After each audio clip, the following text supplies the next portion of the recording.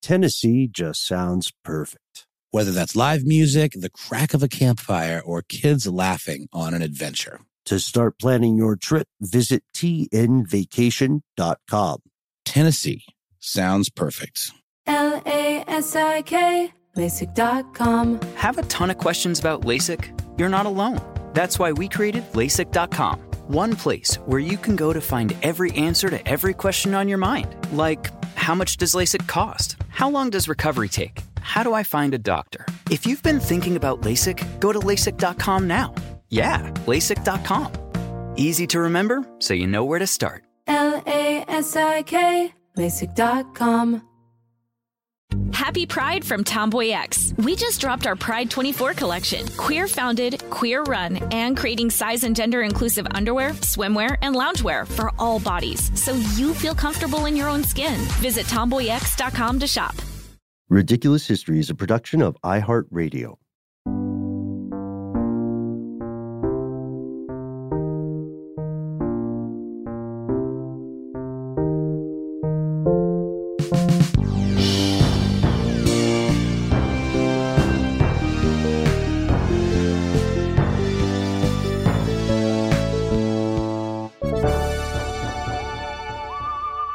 Welcome to the show, Ridiculous Historians. As always, thank you so much for tuning in. We are on the precipice of 2021. And as this is our first time recording in the new year, how long do you think we can call it the new year, Noel? Till like just January or? I think all year.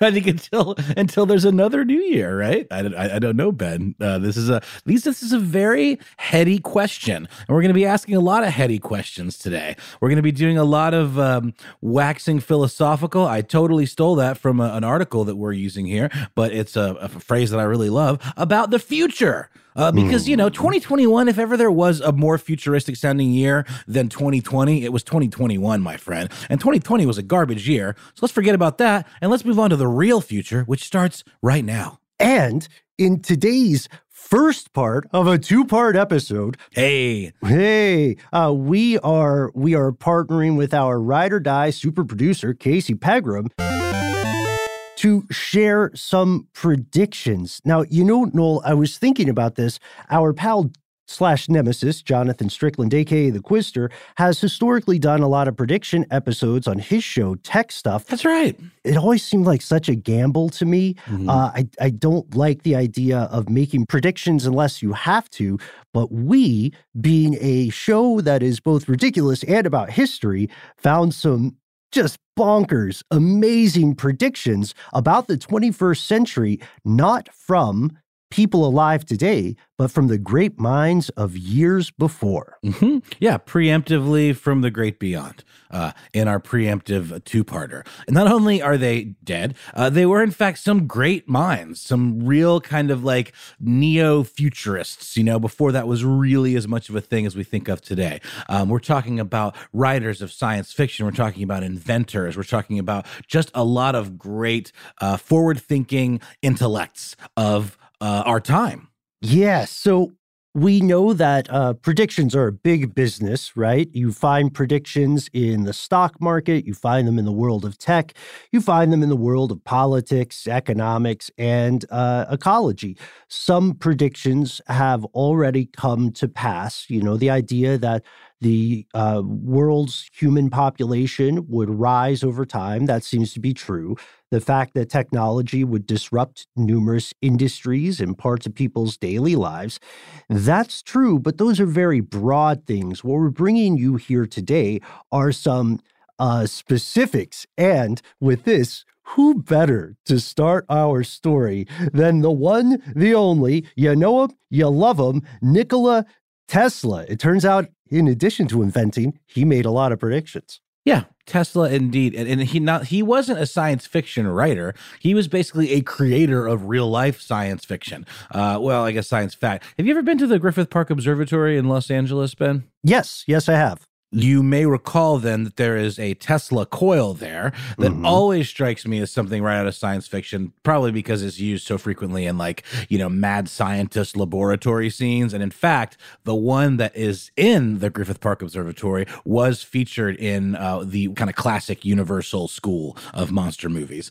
So that's a fun thing to go see. But yeah, he was very much someone that was very functional and practical in the way he was able to kind of take these ideas that he had and convert them into real life inventions. But he also made a lot of very, let's just say, kind of bold predictions about the future, some of which were a little more on point than others. He is thought of, even still today, as one of the great thinkers of the modern age, but some of his predictions were super weird and niche. For example, he truly believed with his heart of hearts that in the 21st century, which is the thing they would have referred to at the time, the 21st century, this mystical future time where everything will, be vastly different, people wouldn't drink coffee anymore. He thought coffee was like going to be super gauche because he looked at it as a means of poisoning oneself.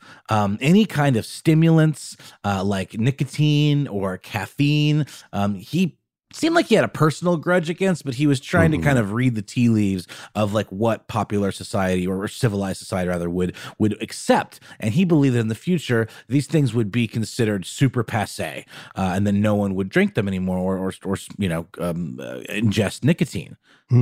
It's true, yeah. And just cheers to everybody listening along, like me and maybe like you, Nola, enjoying a nice cup of coffee here. It turns out, as much as I love you, Mr. Tesla, you were dead wrong about this one. We are still swigging jugs of Java as though our lives depend on it. He was partially right about nicotine. Smoking rates have continued time over time to decline. But he was also super, super, super confident about these predictions. All of the ones we're telling you, there were none that he said, I don't know, I give it like a 30-70 chance. He did make one correct call about beverages in general. He said booze would still be around. He didn't think it was the same thing as like coffee. He, in fact, loved it. He called it an elixir of life. Yeah, spoken like a true lush.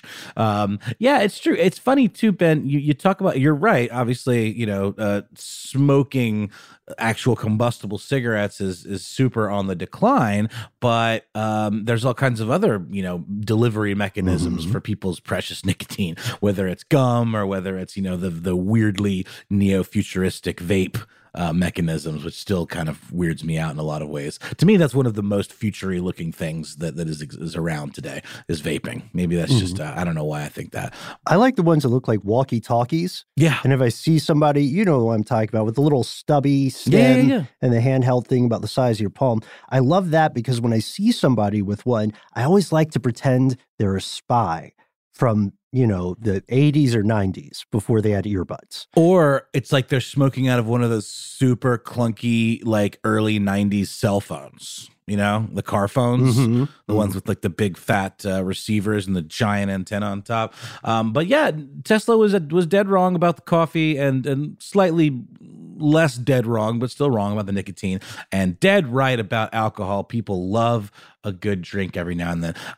And he also was a really big proponent of nutrition, despite being clearly a bit of a booze hound. He was a huge fan. He wasn't a vegan exactly, but he was a big fan of like not eating too much meat, and he really liked things like milk and honey and wheat, which were ingredients shown by a gentleman by the name of Bernard McFadden to be usable in creating kind of foodstuffs that were a little more sustainable and a little more natural, and would create a population that would live longer in theory. Yeah. And this is an idea that a lot of other people shared, and a lot of people share today. One that always stuck out to me was Robert Heinlein, who the famous sci-fi writer, he had written things like Stranger in a Strange Land and so on.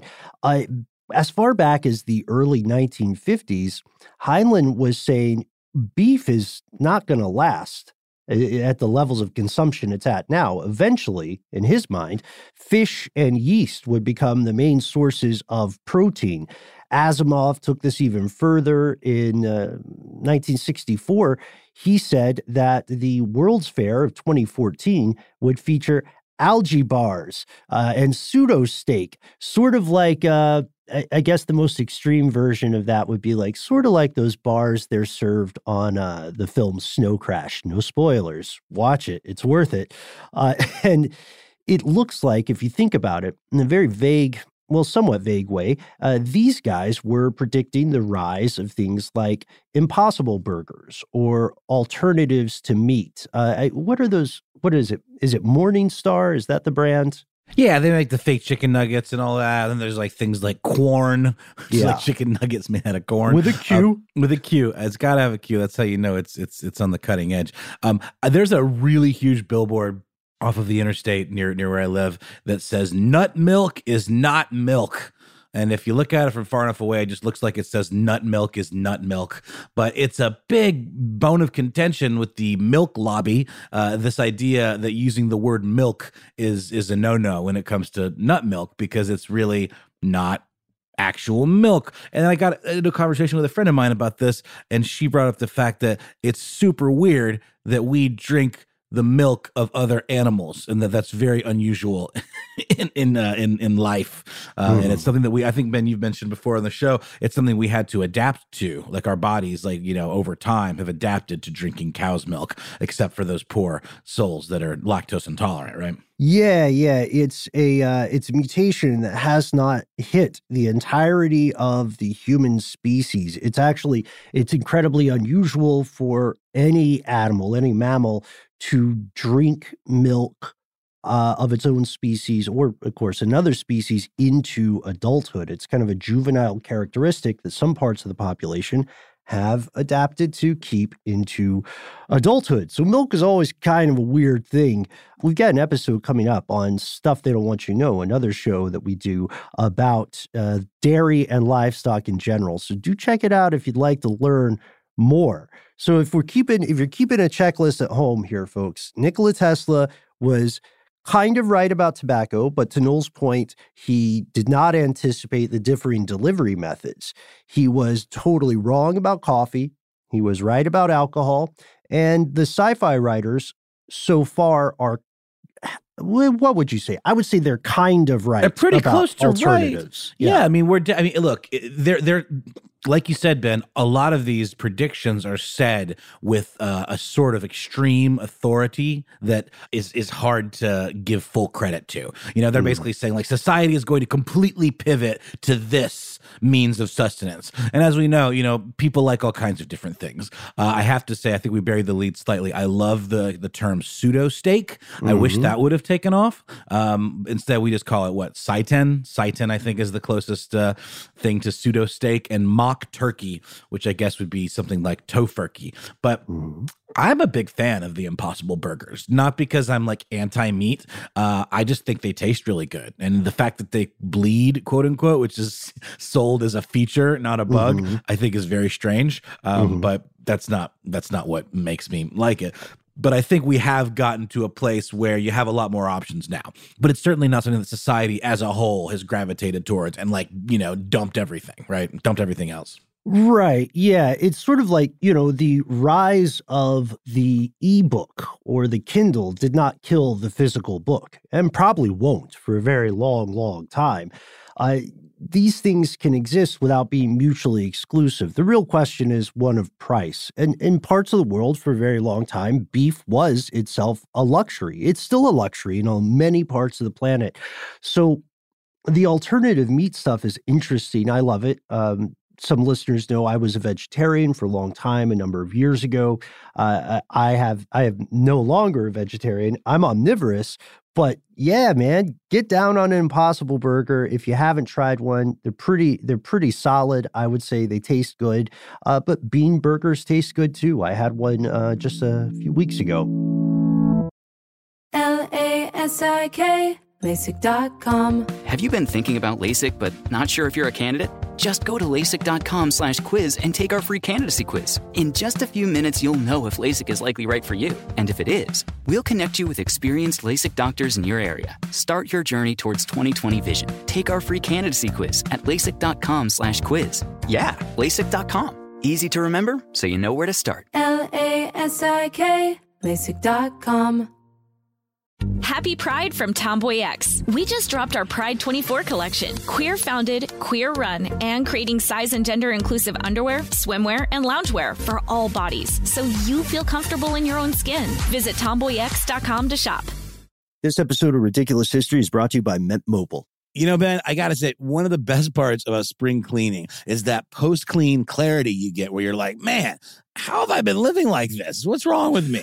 You're right, Noel. It's kind of like when you find out you've been paying a fortune for wireless when Mint Mobile has phone plans for $15 a month when you purchase a 3-month plan. It's time to switch to Mint Mobile and get unlimited talk, text, and data for $15 a month. To get this new customer offer and your new 3-month unlimited wireless plan for just $15 a month, go to mintmobile.com/ridiculous. That's mintmobile.com/ridiculous. Cut your wireless bill to $15 a month at mintmobile.com/ridiculous. $45 upfront payment required, equivalent to $15 a month. New customers on first 3-month plan only. Speed slower above 40 gigabytes on unlimited plan. Additional taxes, fees, and restrictions apply. See Mint Mobile for details. I think, Ben, both of us being fans of home cooking, I think we can both attest to, like, it's sort of a misnomer that, like, oh, if you eat vegetarian food, then it's like flavorless or bland or something. That's only if you, like, don't know how to cook or don't know, don't have a good recipe. Because everything that when you're cooking, it's all about how you season it. It's all about the ingredients you use. You can make vegetarian food taste incredible. There's just so much flavor possibility in vegetarian food, which leads us to our next point that many of these forward-thinking minds of the time believed that fruits and vegetables would be a big deal, would be absolutely huge, let's call it, in the 21st century. For a lot of reasons. A, they're sustainable. You can grow them yourselves and you can keep, tend to them, and you don't have to put all these obviously there's water consumption issues to think about, but in general, it seems like a little bit more of a long game that we as a human species could sustain, much more so than the beef problem, which we know has all kinds of issues beyond just humanitarian, but just about the methane that's produced and all of the, conditions in farms. And, we don't have to get into all that stuff like the Upton Sinclair meatpacking industry stuff, but it is rife with potential problems, whereas fruits and vegetables, none of that ick factor really comes into play. So in 1900, you had someone named John Elfreth Watkins Jr., who wrote in the Ladies' Home Journal that we would be eating strawberries, raspberries, and blueberries, quote, as large as apples, and peas and beans would be as big as beets, he says. Yeah. Now, okay, let's pause for a second because we have to understand the concerns about what are called GMOs, short for genetically modified organisms, didn't really exist in the 1900s. A century ago, that wasn't something that people were super concerned about. I also have to point out, whenever GMOs come up, things that we eat before the concern of GMOs, like corn, they were already genetically modified through breeding. So it's a weird term. They weren't worried about this. They did predict, as you said, an extreme version of a trend that is occurring. It's not hard to find really, really big fruits. We know that because there's a lot of pretty solid science put into creating strains of things like seedless fruits, right? Or things that are larger than the fruit you would find in the wild. But some folks even went further and they brought the atomic age into the mix. Gotta love a good atomic age prediction. And I love that they do this without batting an eyelash or considering that maybe you shouldn't eat those basketball-sized tomatoes that were caused to be that way because of fallout. left behind by the hydrogen bomb. There's really no cautionary kind of spirit in any of these predictions. There was an article in 1956 from the independent press Telegrams magazine called Southland, where a gentleman by the name of George Service comes up with this whole notion of a farm from the year 2000.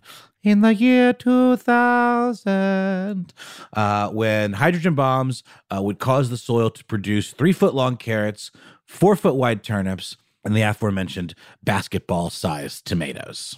Mm-hmm. And what if those tomatoes weren't just basketball sized, but what if they were also square?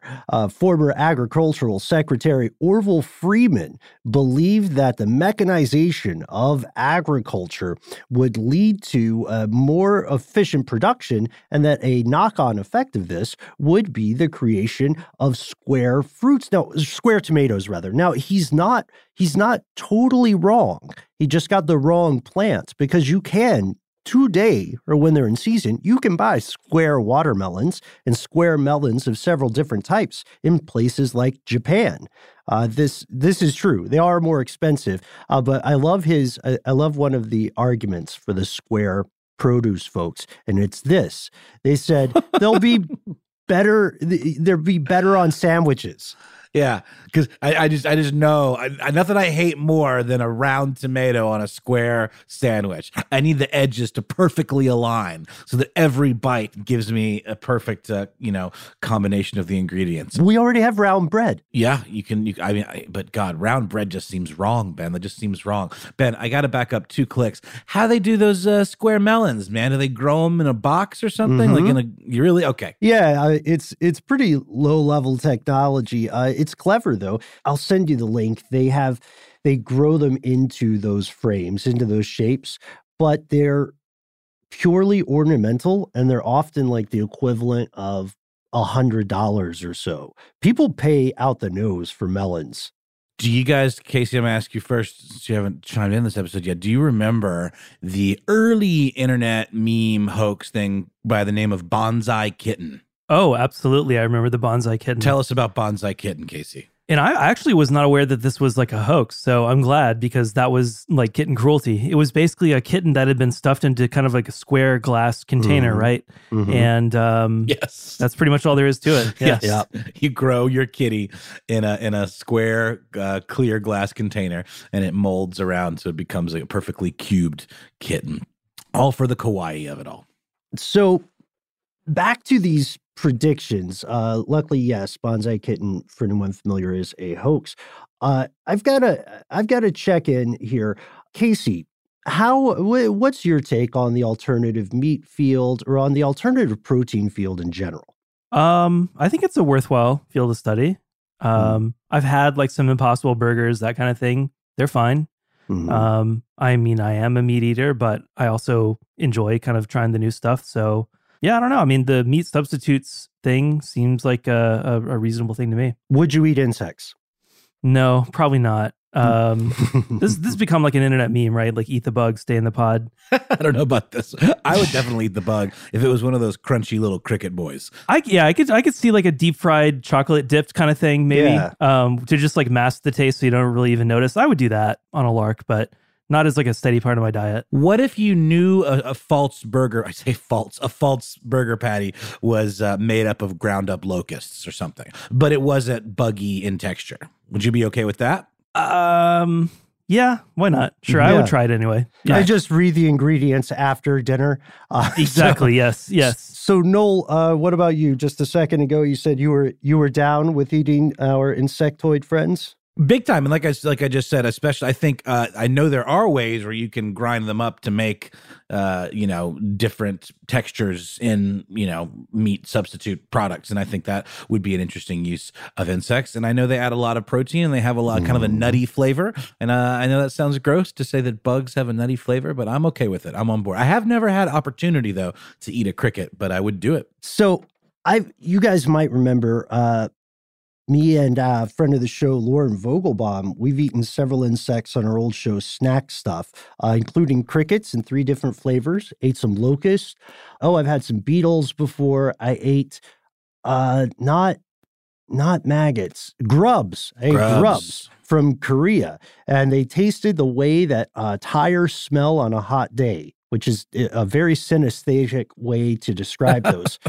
But I bring this up because the UN predicted that people will start eating bugs as part of their standard diet to help save the planet or save the ecosystem.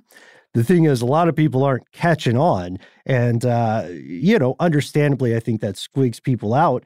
But maybe kelp, maybe seaweed is a more acceptable substitute. What do you think? Well, as a big sushi eater, I'm absolutely fine with seaweed.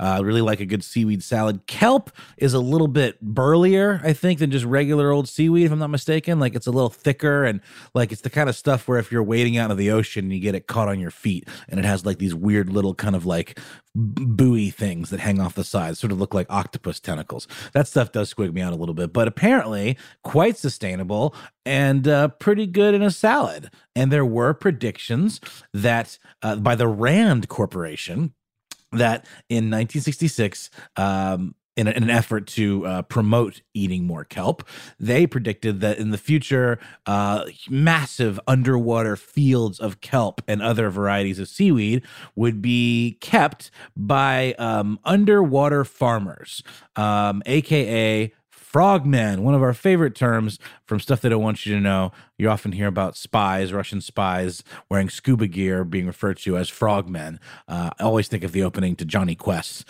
where you see the particularly froggy-looking frogmen wearing the green scuba suits. But yeah, this notion that you could take this kelp, which is very rich in protein, and make it taste like anything you want, like Willy Wonka style. Yeah, it's almost a gobstopper, right? The schnozberries taste of schnozberries. But don't worry, this prediction is still coming to pass.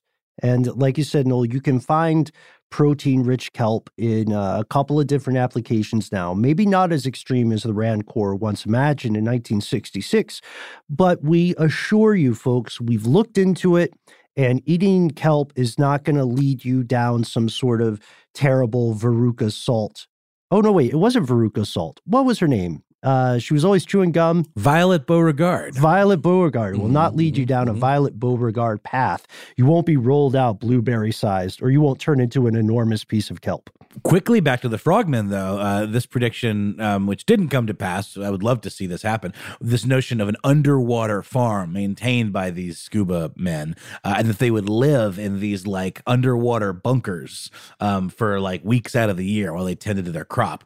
That prediction kind of kept going. This idea of living subterraneanly, like either underground or underwater. Isaac Asimov, another fantastic thinker, thought that in order to conquer, I guess, what he would maybe see as like the inevitable annihilation of the above ground planet and the atmosphere and such, perhaps we'd do a better job of setting up underground cities. Very post-apocalyptic stuff, using advanced light technology that could create the same quality of light as you'd have outdoors, and then just use the Earth's surface for agriculture and grazing ground and parks. Not quite as bleak as I was getting at, but he definitely didn't quite land that one on the bullseye, did he?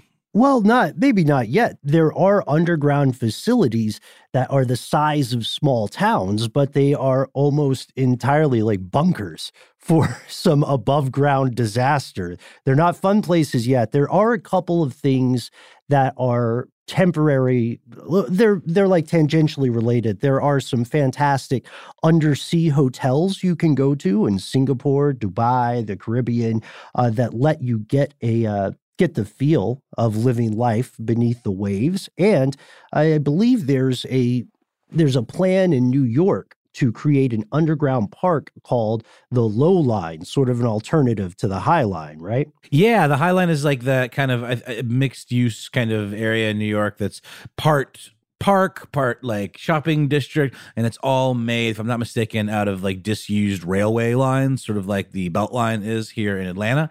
But yeah, they have sort of a subterranean alternative to it that I have not heard much about. I don't believe it's debuted yet, but it's called the Low Line, and it would be like kind of like a similar like underground kind of mixed use shopping and dwelling kind of situation. You don't have to be a mole person or frogman to apply. LASIK, LASIK.com. Have you been thinking about LASIK but not sure if you're a candidate? Just go to LASIK.com/quiz and take our free candidacy quiz. In just a few minutes, you'll know if LASIK is likely right for you. And if it is, we'll connect you with experienced LASIK doctors in your area. Start your journey towards 20/20 vision. Take our free candidacy quiz at LASIK.com/quiz. Yeah, LASIK.com. Easy to remember, so you know where to start. LASIK, LASIK.com. Happy Pride from Tomboy X. We just dropped our Pride 24 collection. Queer founded, queer run, and creating size and gender inclusive underwear, swimwear, and loungewear for all bodies, so you feel comfortable in your own skin. Visit tomboyx.com to shop. This episode of Ridiculous History is brought to you by Snagajob. Snagajob is where America goes to hire, with the deepest talent pool in hourly hiring. With access to over 6 million active hourly workers, Snagajob is the all-in-one solution for hiring high-quality employees who can cover all your needs on demand, temp to hire, part-time, or full-time. You name the position: warehouse worker, retail associate, grocery store clerk, fitness trainer, baker, stylist, bellhop, podcast producer. Yeah, Snagajob's got a worker for that. With their easy-to-use platform, you're able to seamlessly post and fill available positions quickly with a dedicated customer support team to provide all the help you need along the way. Kind of nice knowing you have a talent pool like that in your own backyard, right? Snagajob is the partner you need to keep your business running smoothly. Visit snagajob.com or text SNAG to 242424 to talk to an expert. Snagajob.com, where America goes to hire. Another urban prediction that I thought was really interesting, and it's Asimov is one person who predicted this, but many other people, not just in the realm of science fiction, have predicted this. It's the emergence of the megacity, the megapolis, right? He thought that he was looking at the growth of Boston and Washington and D.C., and he said, eventually these things are going to run into each other. They're going to be one huge just city that doesn't stop. And I think we're well on the way to that. I guess so. But my question is sort of like, to what end? Like, is it out of, efficiency? So you just have one government? Like, it gets to a point where if it becomes big enough and it's all just mushed together, then is there really even a need for local government versus like federal government? So like the whole point of like, the United States is that we've got different cities and states, obviously, that are kind of governed independently. And if you start just kind of mashing them all together, you sort of lose some of that individuality. I just wonder, what was he thinking as to what benefit this would have? It may not have been a question so much for him of benefits as one of inevitability, that the suburbs and exurbs that keep expanding and are continually constructed kind of blur. Eventually blur. And that's sort of happening. And if the trends continue, it may well be that the distinction between Boston and D.C. becomes increasingly a matter of tradition. I don't know. I think locals will tend to want to keep their governments, though. There might be something that exists that's like the Great Eastern Seaboard Conglomeration or something like that, but they'll still want, the mayor of Boston is still going to want to be the mayor of Boston, Sure. And as much as people maybe like rag on their local politicians, at least they feel like they have some agency, and they're somehow different from people that live in other cities, and that they have their own like unique kind of personality and like culture. I think that's really important. So I am not a fan of this prediction. And I hope it's not as inevitable as Asimov thought. I am a big fan of this next one. I want to speak a little bit or talk a little bit about the presumed kind of science behind it. This idea, of course, it was Robert A. Heinlein who wrote, what did he write? The one about Mars. He had like a series of books about traveling to Mars and setting up colonies on Mars. And I know it has Mars in the name, and I am forgetting the name entirely. But you guys can look it up, Google that. But he believed that there would be nursing homes on the moon. And that was because he thought that living on the moon, where gravity is just 17% of the gravity found on Earth, would actually slow down the aging process. He thought that, like, older bodies that were deteriorating, having frail joints, they would feel less pain. Their weak hearts wouldn't have to work so hard. And I guess, people always say gravity is your worst enemy in terms of aging, because everything goes down, everything sags and all of that stuff. And like you're constantly being pulled towards the center of gravity. What do you think, Ben? Does that hold true, or does this sound like some science fiction-y thinking? Oh, my repressed childhood astronaut is coming out here.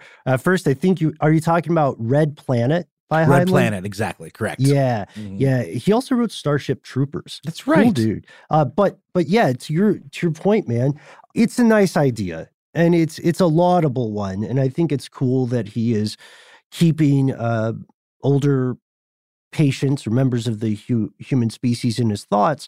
But it doesn't consider radiation. It doesn't consider the inevitable degradation of the musculature if we keep people on the moon in low gravity environments for such a long time. It would be a one-way ticket if they lived there for a long time. And maybe we can create the technology that would allow people to live in space for an extended period, but interestingly enough, to bring this part one of our two-part series back around just a bit, the best chance for people to live long-term on the moon is still going to be living under the surface, because that lunar rock will shield them from the radiation of the cosmos. Well, Ben, we also haven't talked about how your childhood internal astronaut might bring up this point too. You got to be in tip-top peak shape to even make that voyage to the moon. So what would that be like to send some elderly folks that are frail in the first place, and what impact would that have on their bodies just to even get there? Would it maybe set them back? You know what I mean? Like, I see your point about the radiation. Like, there's all these other mitigating factors that maybe would work against this like miracle cure of living in like lower gravity. And if not, can't we recreate low gravity conditions here on Earth? Yes, we can. Can we create the... Wow, you like how I'm such a propagandist for this? Yes, we can. Yes, we can. Right now, our trouble would be recreating those conditions for a long period, for years and years and years. That is a little bit more difficult for us, but I think it's worthwhile. Man, how cool would it be? How cool would it be if a few decades from now, we could get together and just, instead of saying, hey, let's all go on a road trip, or hey, let's all go visit Japan or something, we could say, hey, let's go visit the lunar base.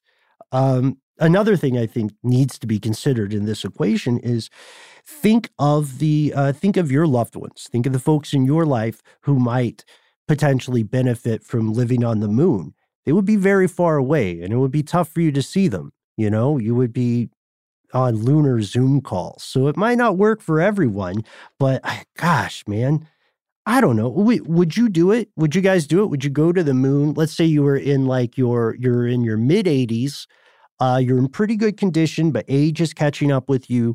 Would you go to the moon and live there if it meant you could live to 120? Sure. Yeah, why not? I'm guess.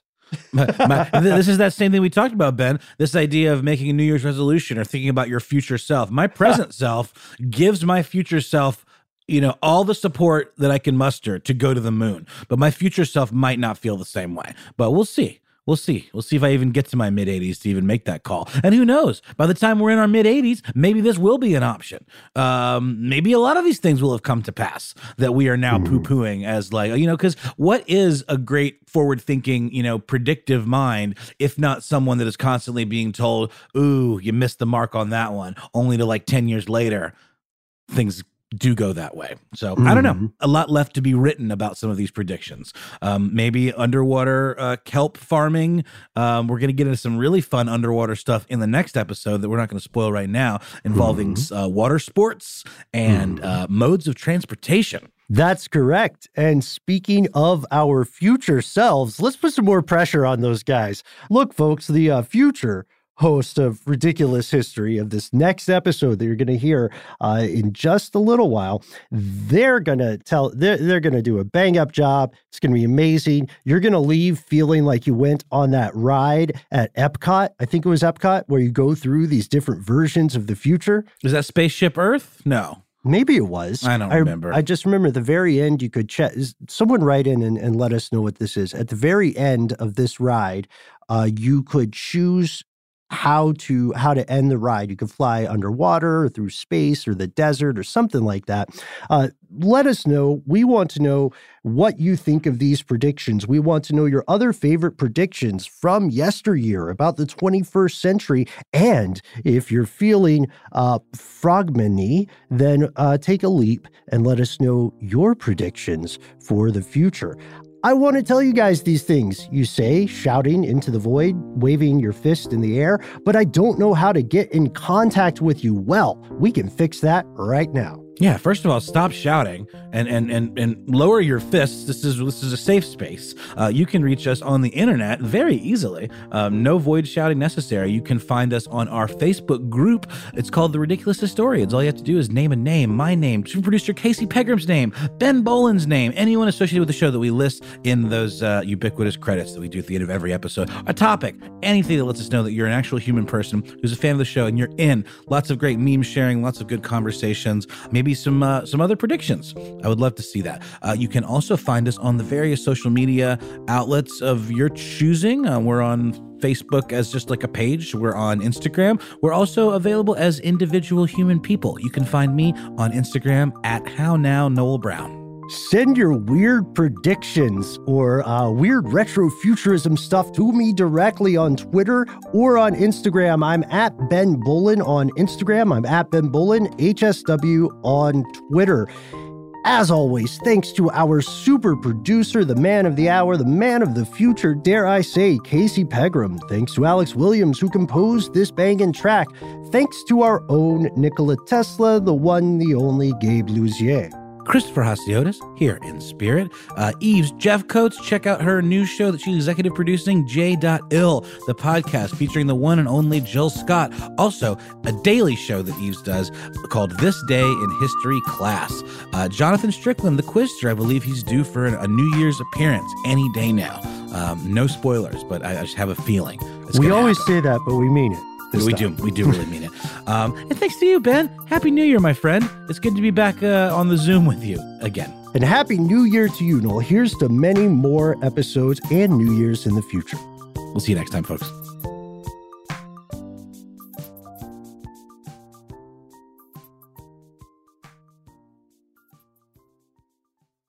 For more podcasts from iHeartRadio, visit the iHeartRadio app, Apple Podcasts, or wherever you listen to your favorite shows. Managing your diabetes just got easier. The powerful new Dexcom G7 lets you see your glucose numbers on your compatible watch and phone without finger sticks. And because Dexcom G7 is the most accurate CGM system, you can be confident in your food, exercise, and medication decisions. And all those decisions can lead to big results, like more time in range and lower A1C. Get started at Dexcom.com. Dexcom data on file 2023. If your glucose alerts and readings from the G7 do not match symptoms or expectations, use a blood glucose meter to make diabetes treatment decisions. For a list of compatible devices, visit Dexcom.com/compatibility. Happy Pride from Tomboy X, celebrating pride and the queer community all year. Queer founded, queer run, and the makers of the original boxer briefs for women, creating sustainable size and gender inclusive underwear, swimwear, and loungewear for all bodies so you feel comfortable in your own skin. Tomboy X just dropped their Pride 24 collection. Obsessively fit tested for all day comfort in sizes 3 extra small through 6X. Visit tomboyx.com. This episode of Ridiculous History is brought to you by Avalon Waterways. Ben, are you in major need of a vacation right now? Noel, you're a mind reader. I am, and aren't we all? We are. While cruising remains popular, there's something big happening in the industry, and that is, my friend, smaller ships. True story. The intimate ships of Avalon Waterways can go where the big ships can only dream, through winding passageways of rolling vineyards and castled hills into the heart of timeless cities and storybook villages. That sounds like a delight. See how Avalon's smaller ships promise greater discoveries, fewer people, and more of everything. Limited time special offers await at AvalonWaterways.com.